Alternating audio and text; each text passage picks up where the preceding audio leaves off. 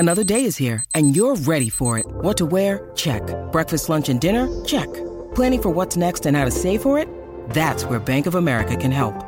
For your financial to-dos, Bank of America has experts ready to help get you closer to your goals. Get started at one of our local financial centers or 24/7 in our mobile banking app. Find a location near you at bankofamerica.com/talktous. What would you like the power to do? Mobile banking requires downloading the app and is only available for select devices. Message and data rates may apply. Bank of America N.A., member FDIC. When you need mealtime inspiration, it's worth shopping Kroger, where you'll find over 30,000 mouth-watering choices that excite your inner foodie. And no matter what tasty choice you make, you'll enjoy our everyday low prices, plus extra ways to save, like digital coupons worth over $600 each week. You can also save up to $1 off per gallon at the pump with fuel points. More savings and more inspiring flavors make shopping Kroger worth it every time. Kroger, fresh for everyone. Fuel restrictions apply. Hey, everybody. Welcome to It Never Rains on this podcast. I'm Hithliday. I'm the managing editor for Addicted to Quack. It's a website. Joining me this week is one of the great ATQ writers, Kevin Phipps. How you doing? Still kicking. Yeah, well, speaking of still kicking, we expanded the staff this year to among other things, cover the various sports that I can't stand, to stand around to cover, because I'm doing such a hard job covering the football team. I covered that up pretty well. And you've been covering the soccer team and also the golf, men's and women's golf teams. Our number one fan on Twitter, the Emerald Valley Golf Club, has been harassing us, like a nonstop campaign of harassment to cover the women's golf team, and bullying works. So we're capitulating in a completely cowardly manner, and we'll discuss right now the performance of the men's and women's golf team in various tournaments and invitationals that they have been to and that you've written up. Let's start out talking about the men's golf team going to the Ben Hogan Collegiate Invitational. How they do? They actually did very well. Not often you're going to be as excited about a fourth place finish, out of 25, but when you consider the fact that, fourth place finish. But when you consider that 13 top 25 programs were in that field, that's an impressive finish. Yeah, that ain't bad. Any individual standouts? Nate Stember is the big standout for the day. He ended up, he had a huge last day. He started the last day tied for 15th, but just delivered an outstanding round, shooting 66 to finish tied for third at 6 under. Anybody else? Yeah, also finishing, ended up to, strangely enough, 2 strokes, but tied for 7th. Greg Solholm at 4 under, and then Owen Averett came in just 1 over. And then, tied for 25th. So that was all of our top 25 finishers. And then Grayson Leach and Aiden Kraft had a couple struggles through the weekend, finishing at 3 over and 7 over respectively. That's surprising about Averett. He was really the hero on last year's team. Is this a particularly difficult course? I think it got the better of several people. He was, He's talking about Averett. Sorry, now I'm about to start talking about Kraft. He was consistent, I think, was the big one. He came in par on his last course to finish total 1 over, but he shot consistently par or right under, right over. So I think consistency was the big thing. He didn't take any particularly challenging shots. He didn't, maybe he laid up when he could have gone for it, but I think he was kind of being the balancing point and being kind of something everybody else could gauge from. Yeah. And then Kraft finishing 7 over is really, Oregon might, if he had just finished par, Oregon might have, won the whole damn thing.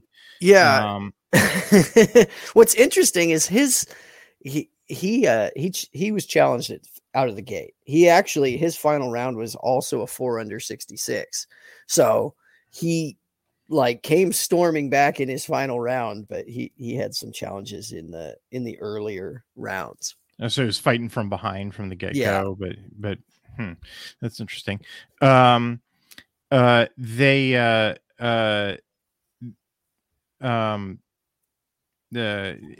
they doing overall? You know, you covered some an earlier men's golf tournament or invitational. For the site, how's the men's golf team, shaping up, going into the rest of their season? They're currently 22nd in the nation, which is nothing to sneeze at. And I think that they've been improving. I mean, there's been this, maybe it's just unfamiliarity with courses. Maybe it's, coming out cold, but there's been marked improvement day after day after day in each tournament. And I think they just got to find their way to come out and get over it in the first round and not go first round, second round, third round, and then finally just come storming in at the end.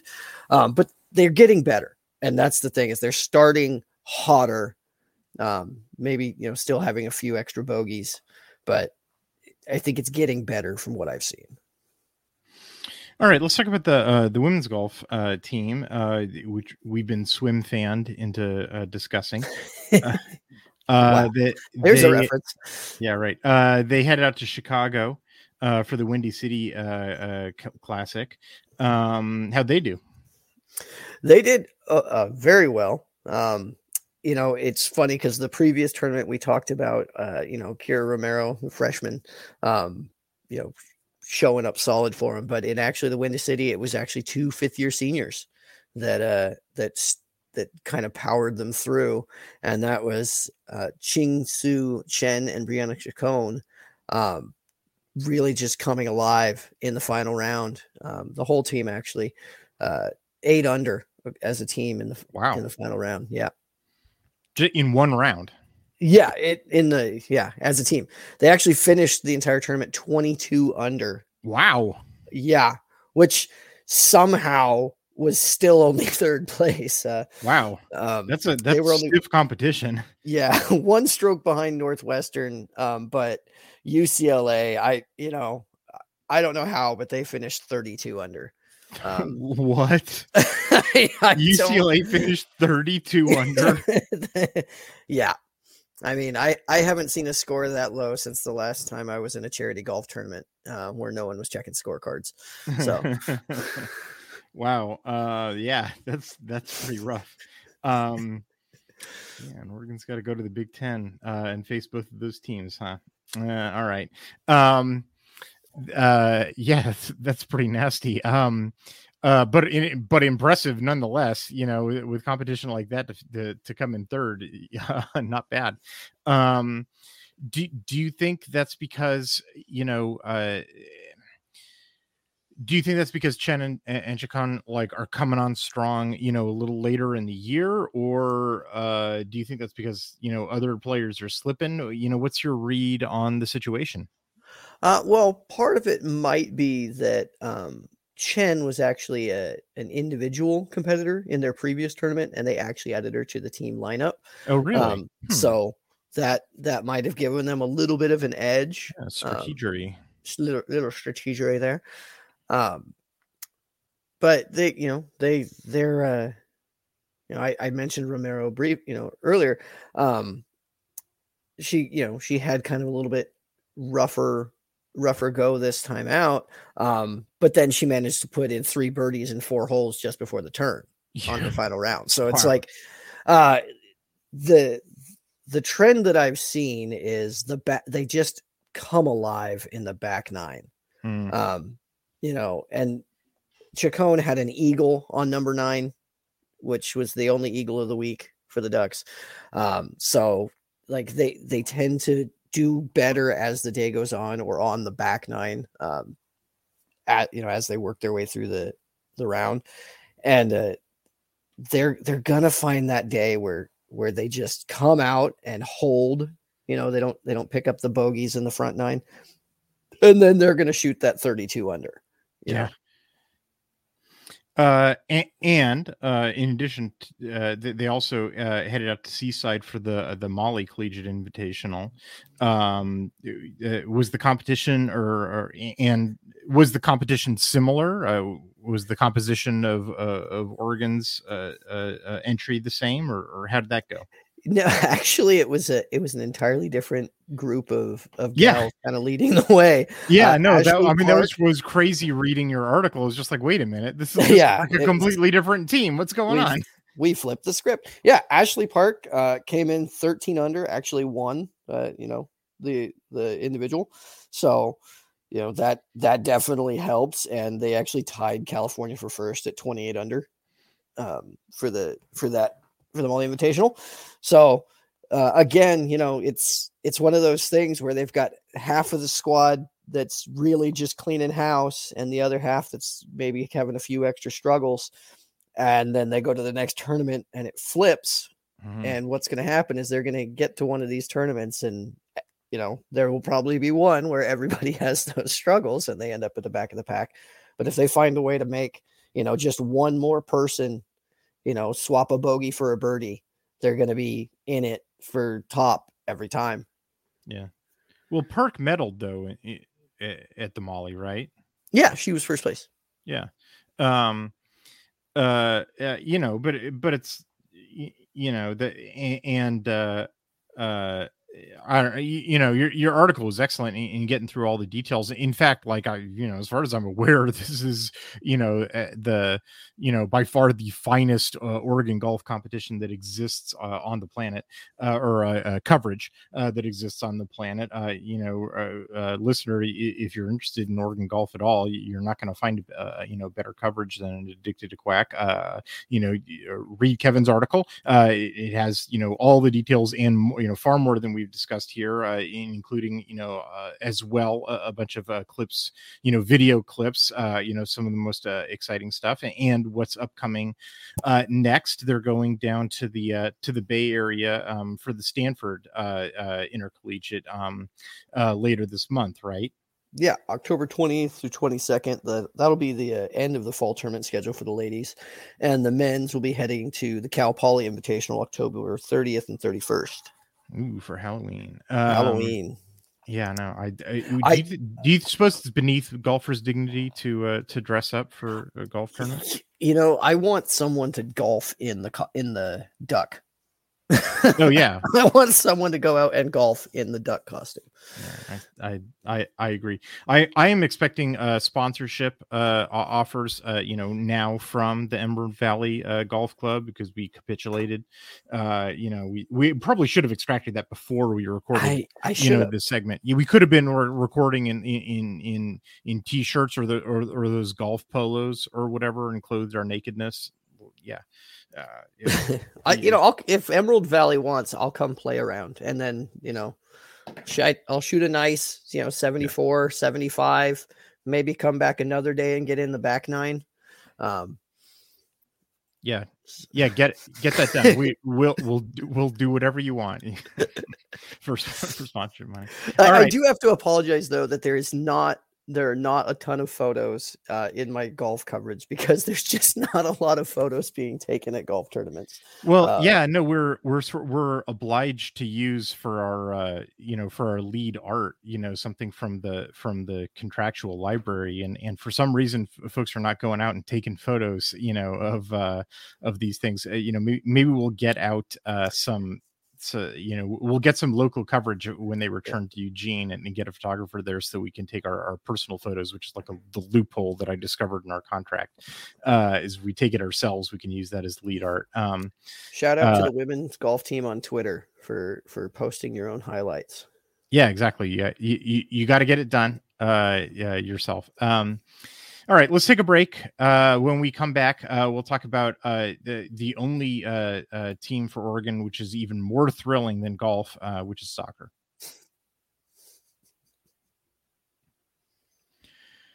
So in a performance that absolutely floored me, the Oregon soccer team scored not just one, but multiple goals against Colorado and Utah.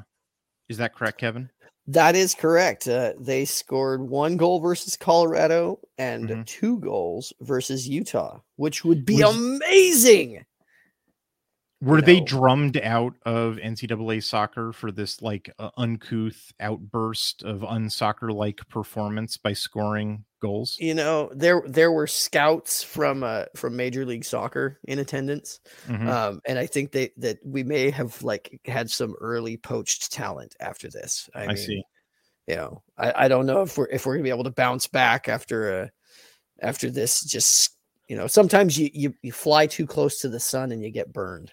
I mean, Colorado's a ranked team. Actually, it is kind of interesting that they've been blanked by so many teams, many of which are sort of like kind of lower level competition, and they go play a ranked team and like they get their first goal in forever.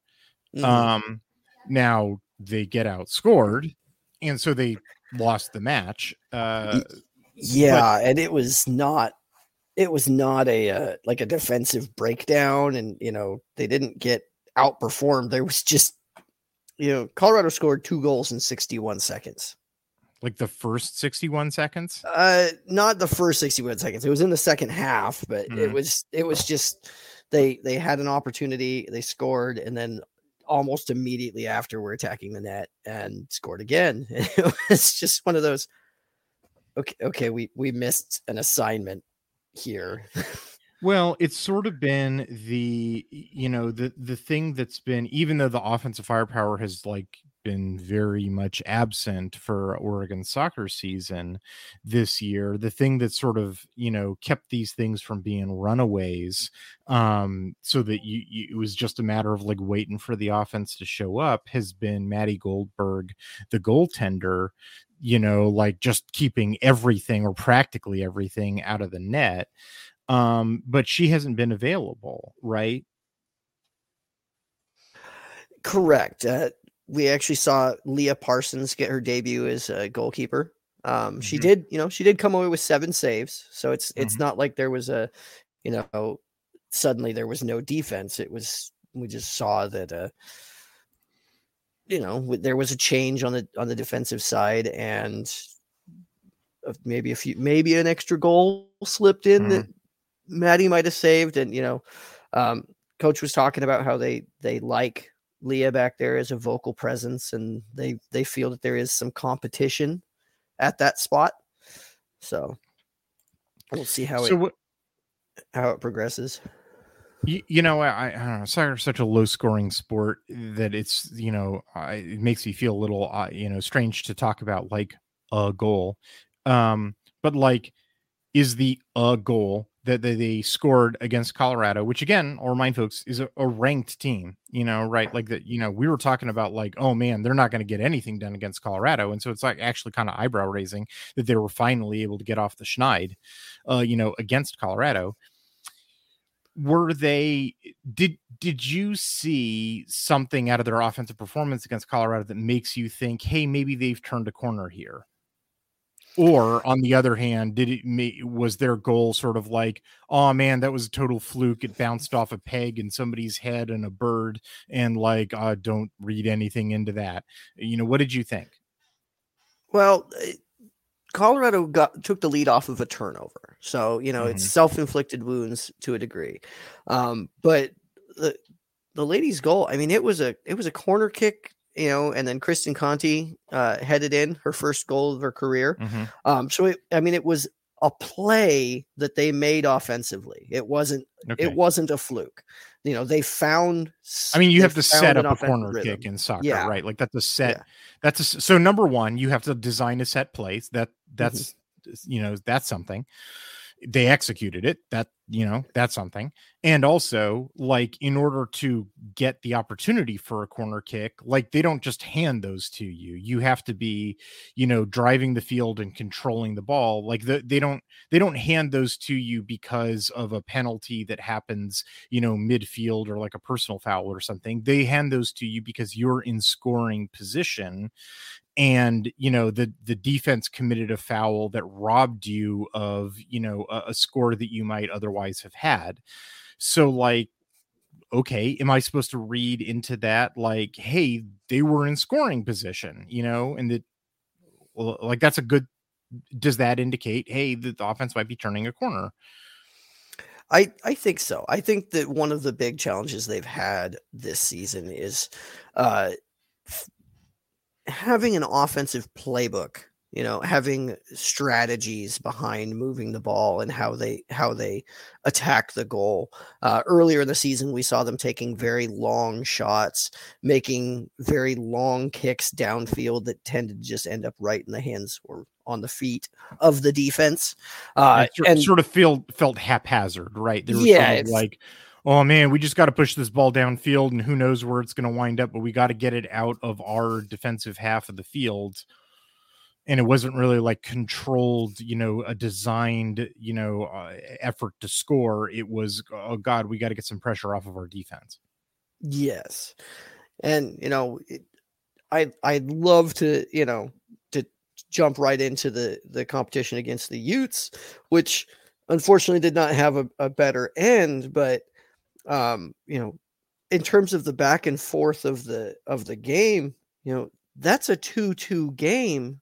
Oregon attacked. A 100% increase in scoring. A 100% increase in scoring.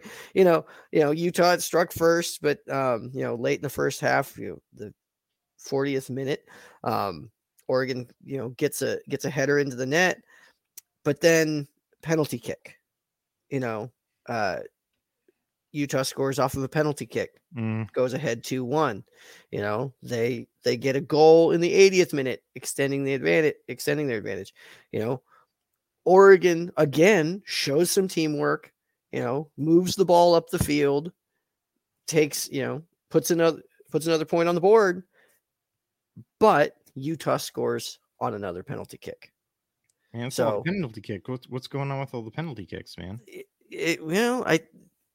They're getting aggressive, and I don't know if that fight was missing from the first few games, or maybe they were being a little more tempered, but they're starting to run against opposing teams, both on offense and defense. Mm-hmm.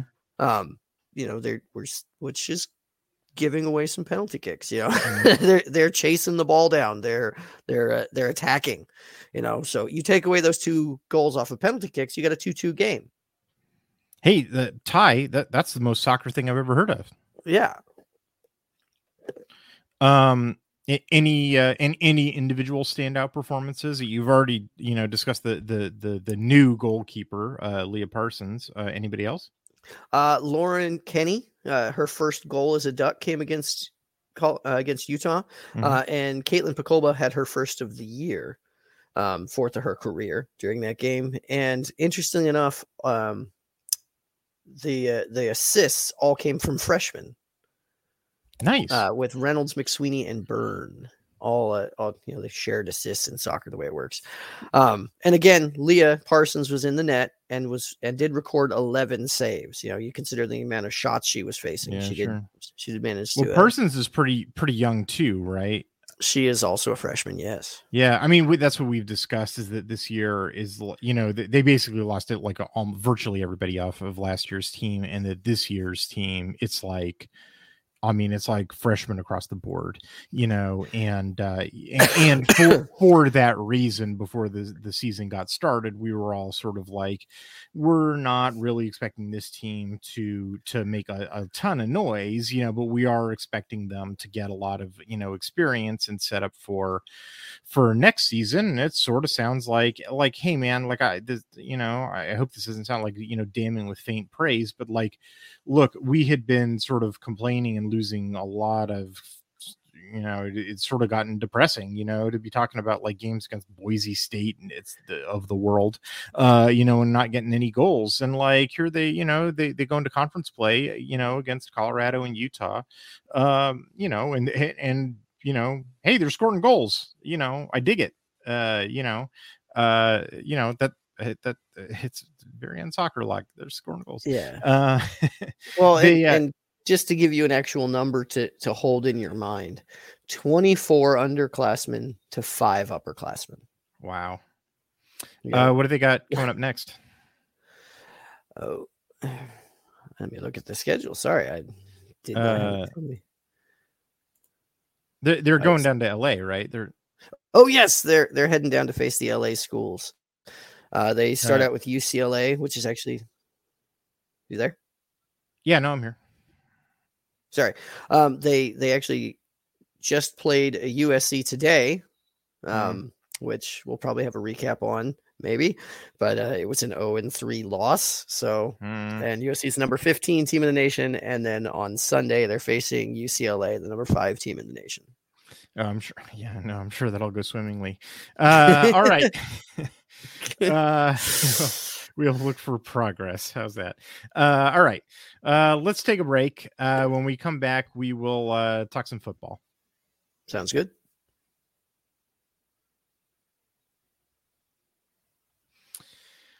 So on Friday morning, about the time this podcast goes up, I'll have published my Oregon football mid-season statistical review. I guess not technically totally mid-season, since it's going to go up after 5 weeks, and one of those weeks is an FCS game whose numbers don't go into the stats.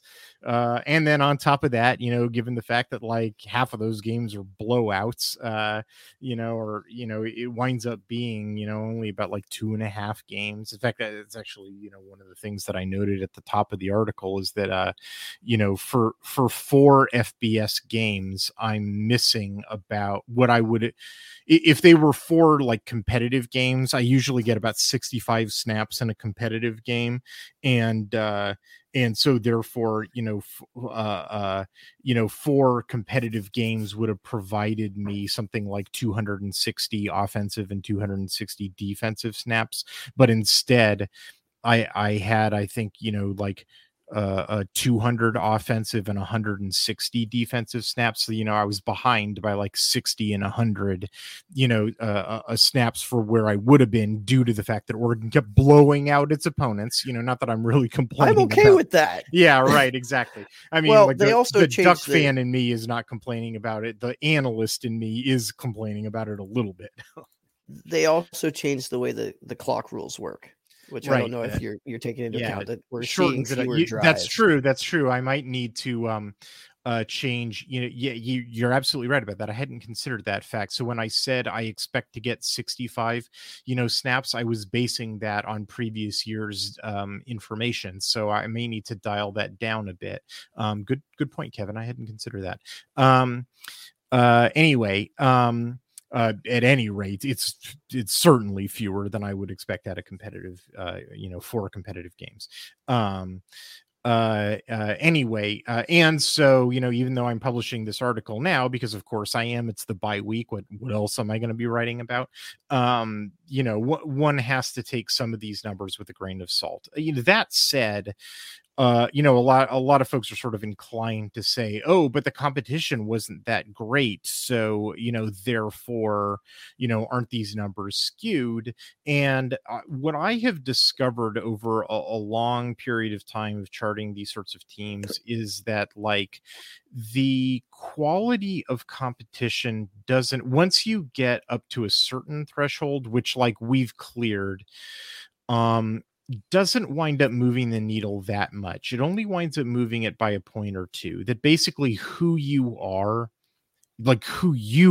as a team determines, where your numbers fall, and, within maybe a 3 percentage point range, and who your opponent, like if you play a run of very strong opponents, that'll push it down to the lower end of that 3 percentage point range. And if you play a run of extremely weak opponents, then it'll wind up at the higher end of that 3 percentage point range. But like, most teams don't play extreme ends of the schedule. Most teams are in the middle of the bell curve because that's what bell curves mean. And so therefore pretty much who you are just shines through. And once you hit a certain threshold, your numbers are simply your numbers. And sort of that's that. And it's just a question of getting enough numbers in order to get a certain level of granularity of questions. So like at this point, I can only answer certain like high level questions, like how is I can split out pass versus run performance, but I can't, and I can sort of split out like pass versus run in different formations. Like when they line up in 11 personnel, they pass the ball, at a 70% clip. I can do that, but like I'm not comfortable drilling down further than that and saying, okay, what's their success rate, or what's their success rate, at different splits. Or like I can tell you unit level grades, like the linebackers are tackling at this success rate, or the offensive line is run blocking at this success rate or this error rate. But like, don't ask me for individual player level grades, because it's too small, like one. And when I say too small, the reason that I say that is like 1 or 2 plays worth of difference will swing the score by like 5 percentage points. And like, that's not cool, man. For one play to swing it by 5 points, in which like 5 points is like very significant, is like that, that ain't cool. So like I can't get granular enough, because it's only been 4 FBS games and those have been a bunch of blowouts. But at sort of like the higher, level questions, like what is their defense success rate against the pass, like that I've got enough data to tell you about with a pretty high confidence interval that'll probably stick for the rest of the season. And so those are the numbers that appear throughout the article. Like if I have a high enough confidence interval to report on it, then it appears in my article. And if I don't, then it doesn't. I did that filter, for you. Yeah. I'm sorry, I don't accept that. I want to know the success rate on pass plays in the opposing side of the ball, outside of the red zone, when the right side of the field is the wide side. So I mean, get back to your books. But by the time I have like 13 games worth of data, I will be able to answer questions that are down to that level of granularity. In fact, I did answer a question almost exactly that, in my postseason statistical review for 2022, like almost verbatim of what you just asked, Kevin. But not now. I just not enough data. Sorry. But it's pretty promising. And the other thing that I would say for those who are like, well, hold on, what about these opponents that they're not great? That's true. Some of them have not been great. But for example, the thing that I'm really excited about, like in terms of a year, like improvement over last year.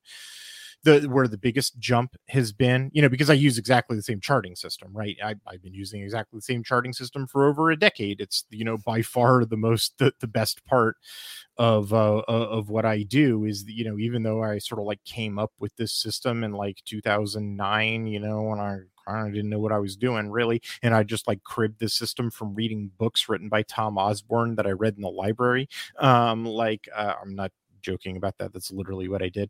But like Tom Osborne was very open about like exactly how he did his charting system for like evaluating his players and opponents. And like that dude won a bunch of national championships. So like who better to crib a system from? So anyway, that's what I did. And I've been doing it for 10 years. And the cool thing is that I like, hey, once I came up with that system, like, and I've been using it consistently, like I now have this like huge library, that I can compare to like everybody, and it's all backwards compatible, right? So I'm able to say that like, okay, this is how championship caliber teams perform, and this is how teams that are, that just miss the championship, and these are how mediocre teams perform. These are how bad teams perform, and this is how teams that should just quit football perform, and like, yeah, that's really useful. So anyway, so last year, Oregon's defense against the pass their success rate. Actually, 1 second. Their Oregon's pass defense against explosive passes was pretty good. They defended explosive passes. They limited opponents to hitting explosive passing plays, by which I mean 15 plus yard gains, to like only about 12% of their passing attempts, and it was something like only about like 7 yards per pass attempt that they were allowing opponents to hit, which are pretty good numbers, you know, for everybody who's like, oh my God, the Oregon's defense last year, it was so awful, I hate it. You know, like that wasn't really the issue. They weren't giving up bombs, you know, they weren't. That, you know, they really were very good at preventing explosive plays. And in the rush defense as well, they were also very good at preventing explosive plays in the rush defense. Where they had, you know, difficulty was getting off the field on third down, and specifically because opponents were hitting passes against them on third down, and so like Oregon's defense against efficiency passes, you know, their pass defense success rate was only about 55% in 2022, which is above average, but it's not a championship caliber number. Championship caliber is 60%. And in modern college football, you know, that's like back in the day, teams would run to convert like third and medium, third and short, right? Teams don't, you know, other than Oregon, you know, honestly, like Oregon's kind of the outlier for being a team that still believes in the run. But most teams, like they pass to convert, you know, they hit little short, you know, little stop routes, little screen passes, little hitches, you know, little slant passes, you know, that sort of thing. And they're hard to defend because the ball's out of the quarterback's hands really fast, and you don't defend them with your cornerbacks. You know, the guys that traditional defenses invest all of their resources into stopping, you have to defend them with your linebackers, which, like most teams, their linebackers are like dudes who play with neck rolls, right? You know, they're hey, Bryce Betcher has a neck roll, and yeah. He is a freaking human missile. Yeah, I mean, I like Bryce Betcher too. I'm not really throwing shade at him, but he's kind of a throwback kind of player, you know? Yeah. Anyway, like that's what modern college football offenses do to convert third downs, is they pass. And Oregon was not great at defending those third down quick passes to, you know, for efficiency purposes to keep drives alive last year. They were, you know, it was only a 55% success rate, which again is above average, but is not like elite. It's not how you get to championships. So fast forward to 2023. And yes, I know it's only been 4 games, but like I said, it's kind of enough data to make projections at decent confidence intervals. And keep in mind, the teams that they played have been Texas Tech, likes to throw the ball.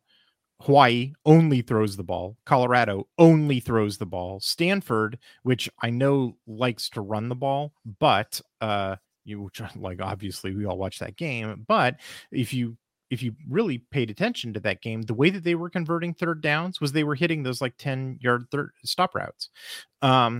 And like Oregon had to make adjustments in order to prevent those. I wrote like a couple different articles about Stanford. I'm not going to elaborate too much there, but like Stanford is another team that wants to hit efficiency passing in order to keep the chains moving. I promise I am not making that up. So even though the highest rated in F+ of those offenses is Texas Tech at 29. And so therefore, you know, from an overall offensive perspective, that's not exactly murderer's row. They are all teams that want to pass the ball on third downs to keep drives alive. And so therefore they are good tests for the thing that Oregon needed to do the most in order to improve on last year. And also relevantly, Oregon under Coach Dan Lanning also all of the defensive staff that he has assembled, Tosh Lupoi and Coach Tuioti and Coach Hampton, like everybody, and even Coach Powledge last year, even though now he's back at Baylor, like all of the defensive coaching staff that you've hired have been tight front and mint front, dudes where the whole philosophy is, hey, let's stop those passes. Their whole deal is let's stop short, quick, and intermediate, passing. So the fact that they weren't really getting it done in year one under Lanning, I'm sure was driving him crazy, because it was like his whole thing was stop those, and he wasn't getting it done. So I'm sure he was tearing his hair out. So all of that has been set in the table for the following number, which is the amazing number, which I should have trumpeted in capital letters, is the headline of the article, even though that's not really how I write articles.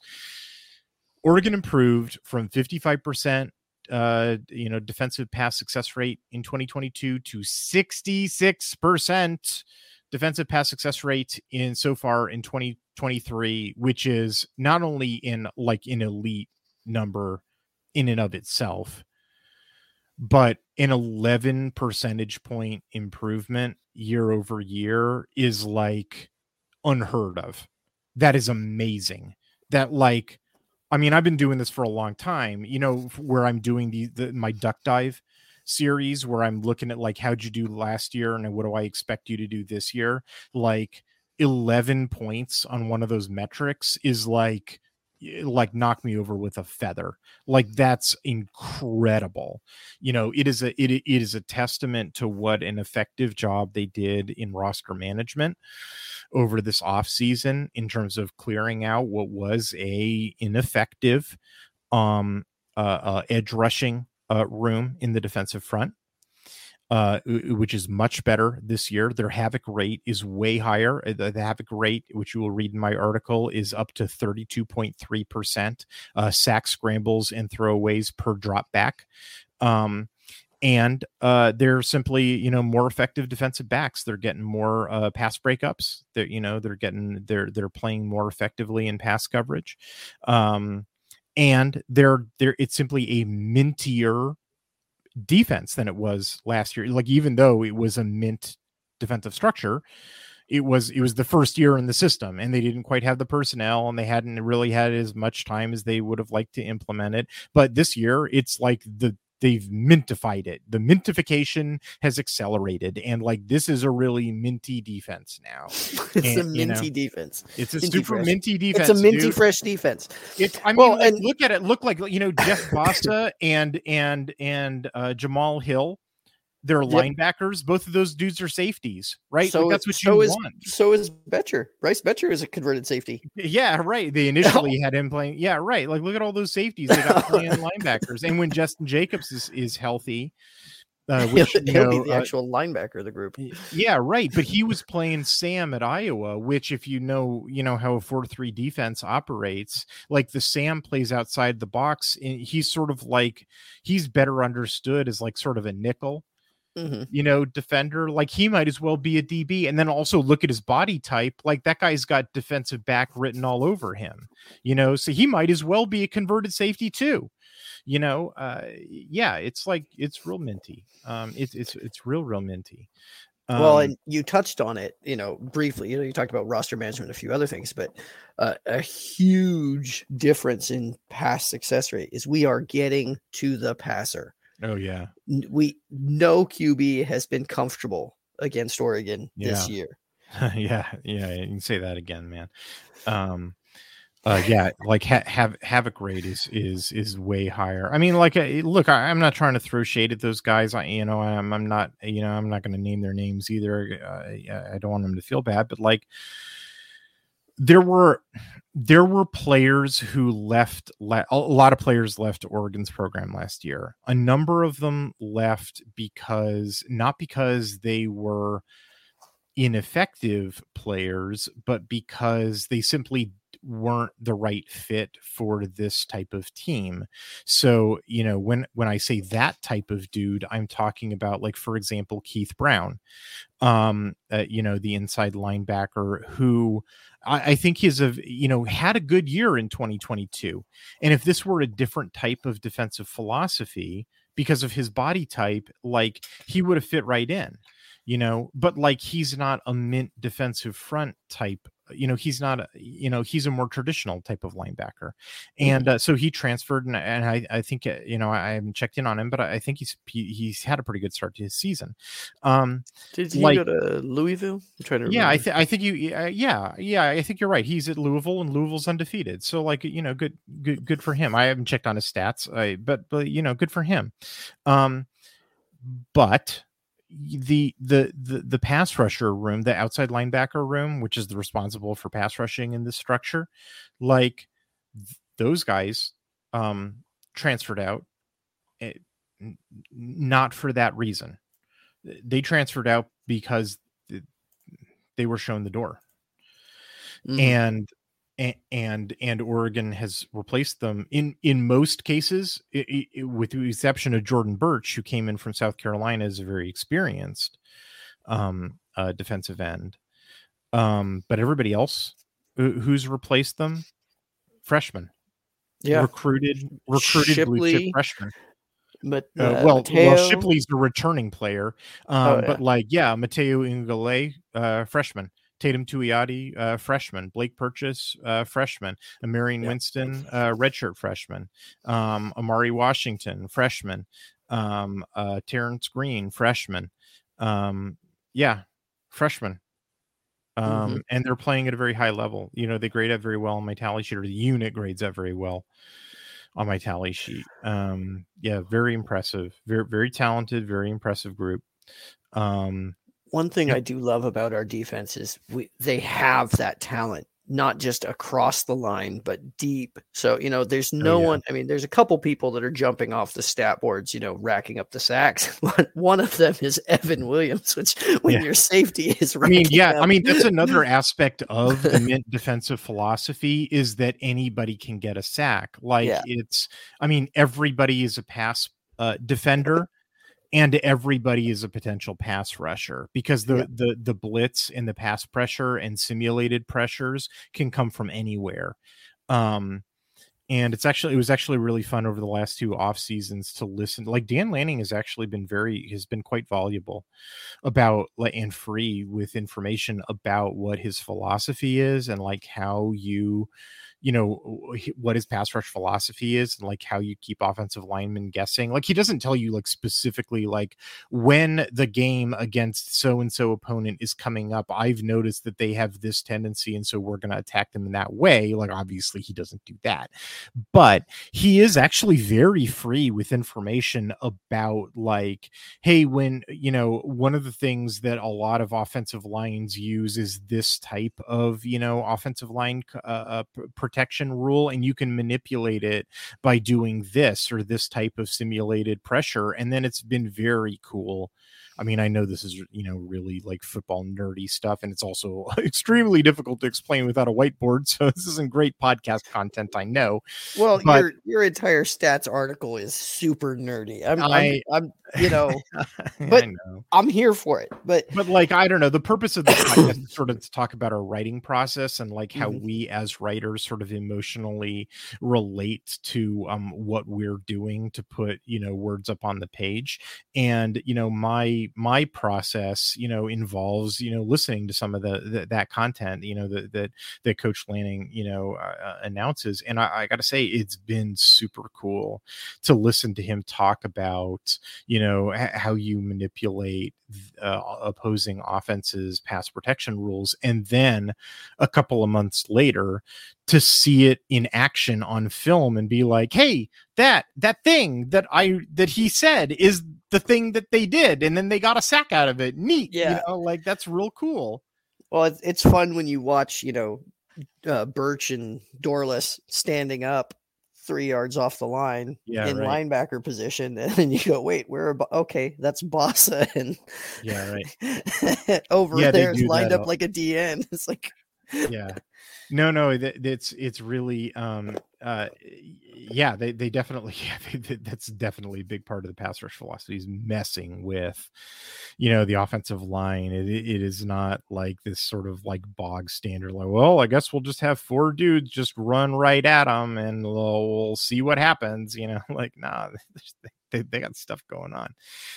So yeah, like that's definitely like that, that's cool to see. And then the other thing that it gets so a decent chunk of discussion in my article on the defense is the one quote unquote point of vulnerability or weakness that Oregon's had on defense has been, hey, their rush defense is not much better than it was last year. On a per play basis. And then I sort of investigate, is that really true? And my conclusion that I come to is I don't actually really think it is. I actually think the rush defense is very, very good. And, what's been happening is that opponents have basically not been running at Oregon. And so they haven't really been given an opportunity to show how good it is, because as soon as Oregon demonstrates that you get nothing against them in the run game, that opponents quit running. And so they either don't run at all, which was the case for Colorado, or they run only very sporadically, which was the case for Hawaii, or they start out with some surprise quarterback runs, which was Texas Tech and Stanford, but then they only get that done in the first half. And then Oregon sort of like figures it out and they make halftime adjustments, and then they demonstrate that they can shut you down. And then as soon as Oregon demonstrates that they shut you down, they stop it and they switch to being an extremely pass heavy offense. And they stop in particular with the quarterback runs, and to the extent that they run the ball at all, it's running back runs. And, that's another thing that I document in my article. Non-quarterback runs, Oregon has a very high success rate, has a very high yards per carry. They limit their opponents to a very low yards per carry average. It can be isolated entirely to quarterback runs, and then furthermore it can be isolated entirely to first half quarterback runs. And the thing is, especially in the Texas Tech game, like, hey man, Texas Tech had the lead, right? If it were actually the case that Oregon were vulnerable in the run game into quarterback runs, then what should Texas Tech have done with a lead if Oregon were vulnerable to the run, Kevin? I have no idea. They should have run the dang ball, Kevin. I'm not, let's play Madden if you didn't have immediately the answer to that question. If Texas Tech's got the lead and Oregon is actually vulnerable to the run and they were successful against the run in the first half, then they should have run. They should have run the clock out, but that's not what they did. They stopped running the ball. And in my opinion, that's as much evidence as you ought to need. The fact that they switched over to almost exclusively passing the ball in the second half, despite the fact that they had a lead and despite the fact that they were successful running the quarterback in the first half of the game, indicates to me that they acknowledged that Oregon had shut them down in the quarterback run game, that the jig was up, that Oregon had figured out how to stop their quarterback runs, that their surprise quarterback runs that they busted out for that game, because they didn't do it against Wyoming, which is why they lost to Wyoming. They were willing to take the loss to keep that under wraps. That they acknowledged, like, hey, you figured us out. Well, I guess we got to go back to passing. And what they actually started doing was doing those tight end passes, which, like, to their 6'9" tight end, which were difficult to defend.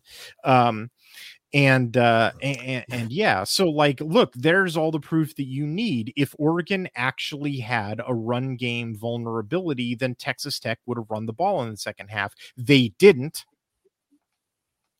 Ipso facto, Oregon does not actually have a run game vulnerability. And if anybody, thinks that, hey, I can read an advanced stat chart, I know I'll run my quarterback at Oregon's defense like good luck. I wish you the best of luck. I got my Brer Rabbit routine ready to go for you. Like, I'd really love to see Michael Penix, Yeah, that was good. I was going to say is, Tyler Shoe's a good runner. I mean, Tyler Shoe's a familiar commodity. He was Oregon starting quarterback. Right. Oh, that poor kid. That poor kid. He just broke his leg against West Virginia. This is like the third season he's going to miss with a broken bone. He missed 2021 and 2022, and now he's going to miss 2023. It's like that poor kid.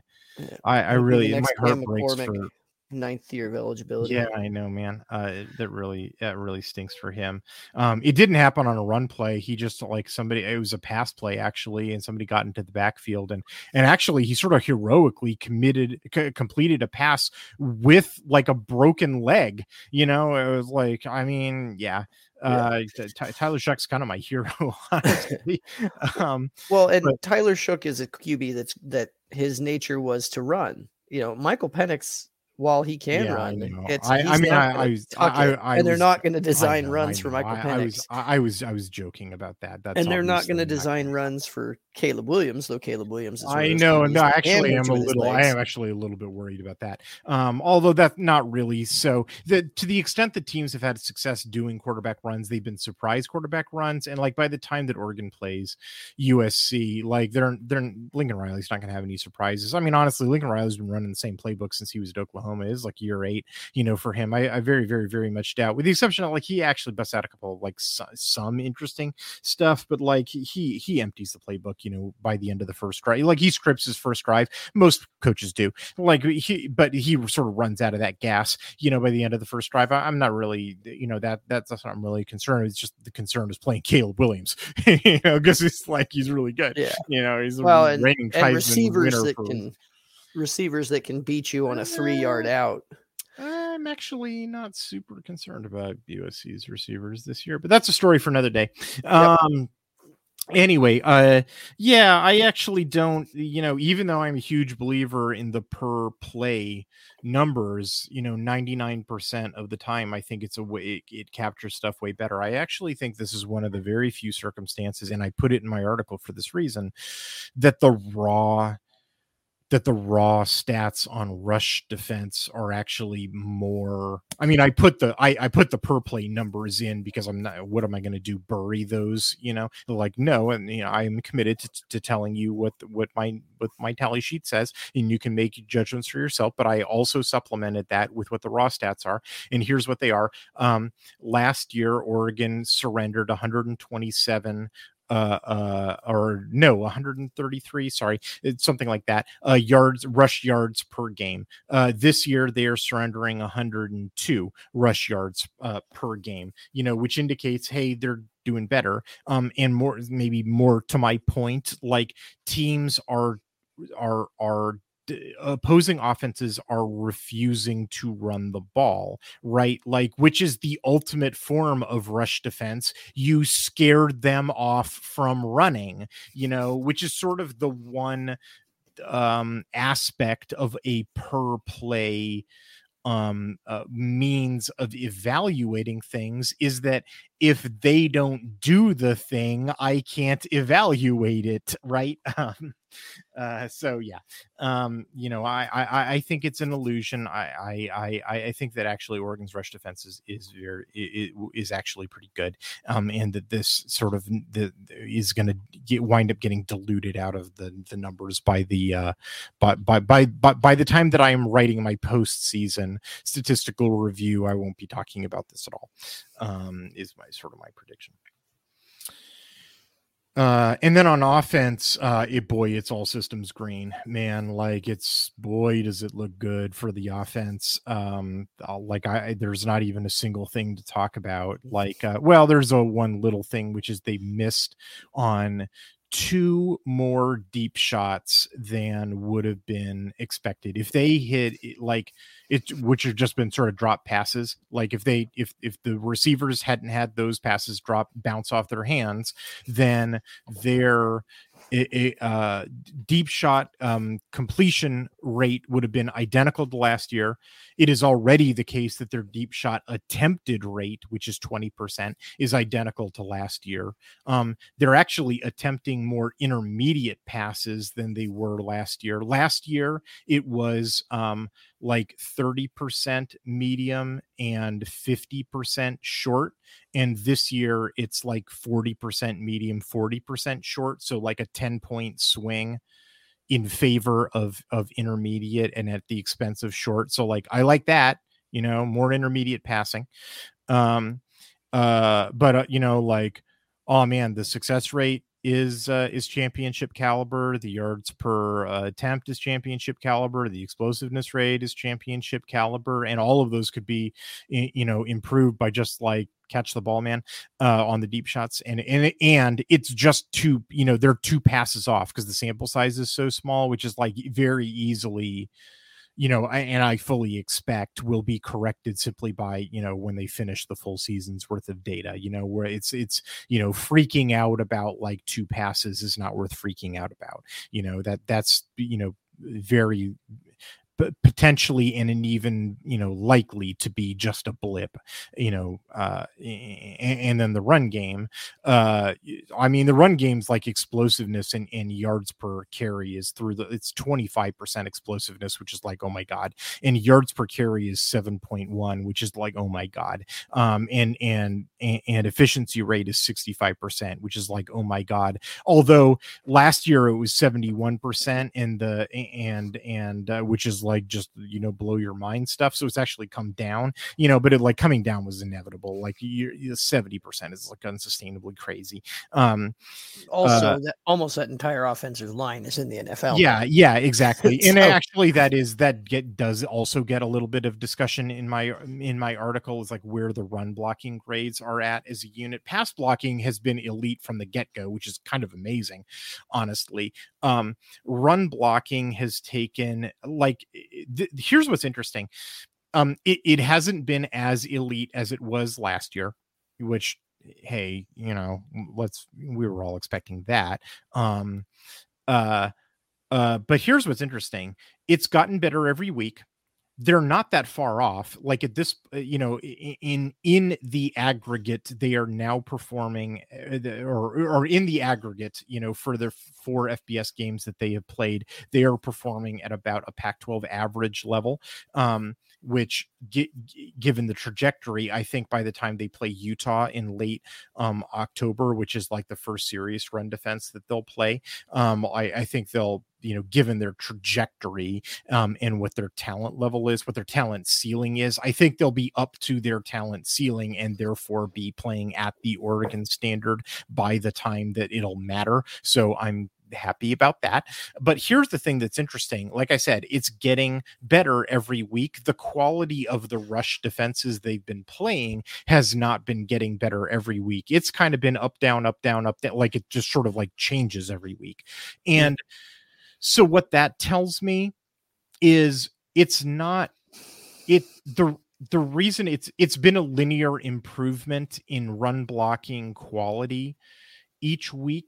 It hasn't been a linear decrease in run blocking defense every week. So what that tells me is that it doesn't have anything to do with the opponent. It has everything to do with just the line gelling. It's just time. It's just a factor of time. Yeah. And that's the other thing is there was a lot more rotation earlier in the season on that line as they were trying to find the right.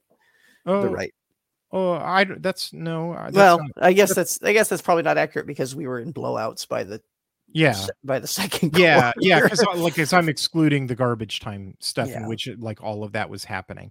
No, they've actually been very consistent about what they've been doing. It's four of the positions have been basically the same dudes. Connerly has always been at left tackle. Harper has almost always been at left guard. Powers Johnson has always been at center, and Cornelius has always been at right tackle, and then at right guard it's been about a 2-to-1 rotation basis between Stephen Jones and Iapani Lalaulu, and uh, um, and yeah, they've been very consistent about that throughout meaningful play in every one of their games. And like I said, the interesting thing is, you know what game, even though the numbers from the FCS game are not part of the stats in the article, but I still charted it anyway, and I looked at it for the purposes of the story that I'm about to tell you. Here's the interesting thing. The game in which their run blocking was the worst was Portland State, the opener against the FCS team, which obviously was not their strongest opponent, by any stretch of the imagination. Not only was it an FCS opponent, but, I can tell you from having, reviewed that team, they were replacing all 4 of their defensive linemen from last year. It was like completely brand new defensive linemen for the FCS team, so that was like far and away, like by a million miles, the worst rush defense that are going to play all year. And yet it was their sloppiest run blocking performance. And so, that really, the takeaway from that, should be very clear, that it's like, it's not a function of who they're playing. It's a function of who they are and their level of experience with one another and playing live ball. And as such, the more of that they have, the better they'll get, which is why I keep saying the trajectory. And is why, the fact that they're at 65% now, oh boy, by the time they get to the postseason, oh boy. Yeah. No, I'm really excited for us to go into Washington. I think that's going to be a very hostile environment. And, it's one of those things. In the past, I've seen Oregon play really well against good opponents and then play down to lesser opponents. And I'm just really glad we have not been doing that. Well, this isn't part of my that is very true, Kevin. I've definitely noticed that as well. This isn't part of my midseason statistical review article. This is a bit of a teaser for my Washington preview that'll be next week. But I haven't finished like charting like Washington, like doing all the player evaluations. But I have done the preliminary charting work in terms of like, incorporating the play-by-play and doing all the corrections, because like the raw play-by-play is rough, man. Like, oh boy, it's really bad. Anyway, I've done all the corrections so that I can give you like what their preliminary sort of stats are, and these numbers they'll change a little bit when I do the charting, but not much. So like I just said, Oregon has a 65% success rate, when their offense is running the ball, and I only expect that to get better. You want to take a guess at what Washington's defensive rush success rate is? 52%. Oh, Kevin. What? It's 40%. Oh, we are going to run all over them. Most teams have, the thing about Washington is that their offense is so explosive that like most teams get behind like instantly. Like Cal, poor Cal, Cal gives up like 14 points before Michael Penix even touches the field, right? Like most teams that play Washington get behind, and then they're just not in a position to run the ball, to take advantage of Washington's lousy rush defense. And so, it's not something that unless you're a film reviewer and watch like, hey man, I watched your rush defense. Teams aren't running against you that much, but like when they do, teams are killing you. So that's very interesting. All right. I think that'll do it for us this week. You got any parting words of wisdom for us, Kevin? Get out and watch Oregon soccer when they get back from LA.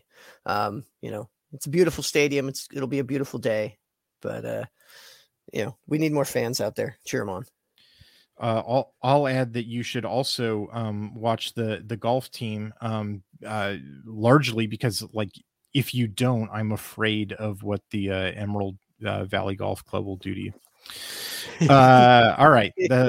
At any rate, those are outdoor sports, and the weather is sort of held up for us. I was actually, just before we got onto the podcast, I was grilling some steaks. It was pretty nice weather out there, but it never rains on this podcast.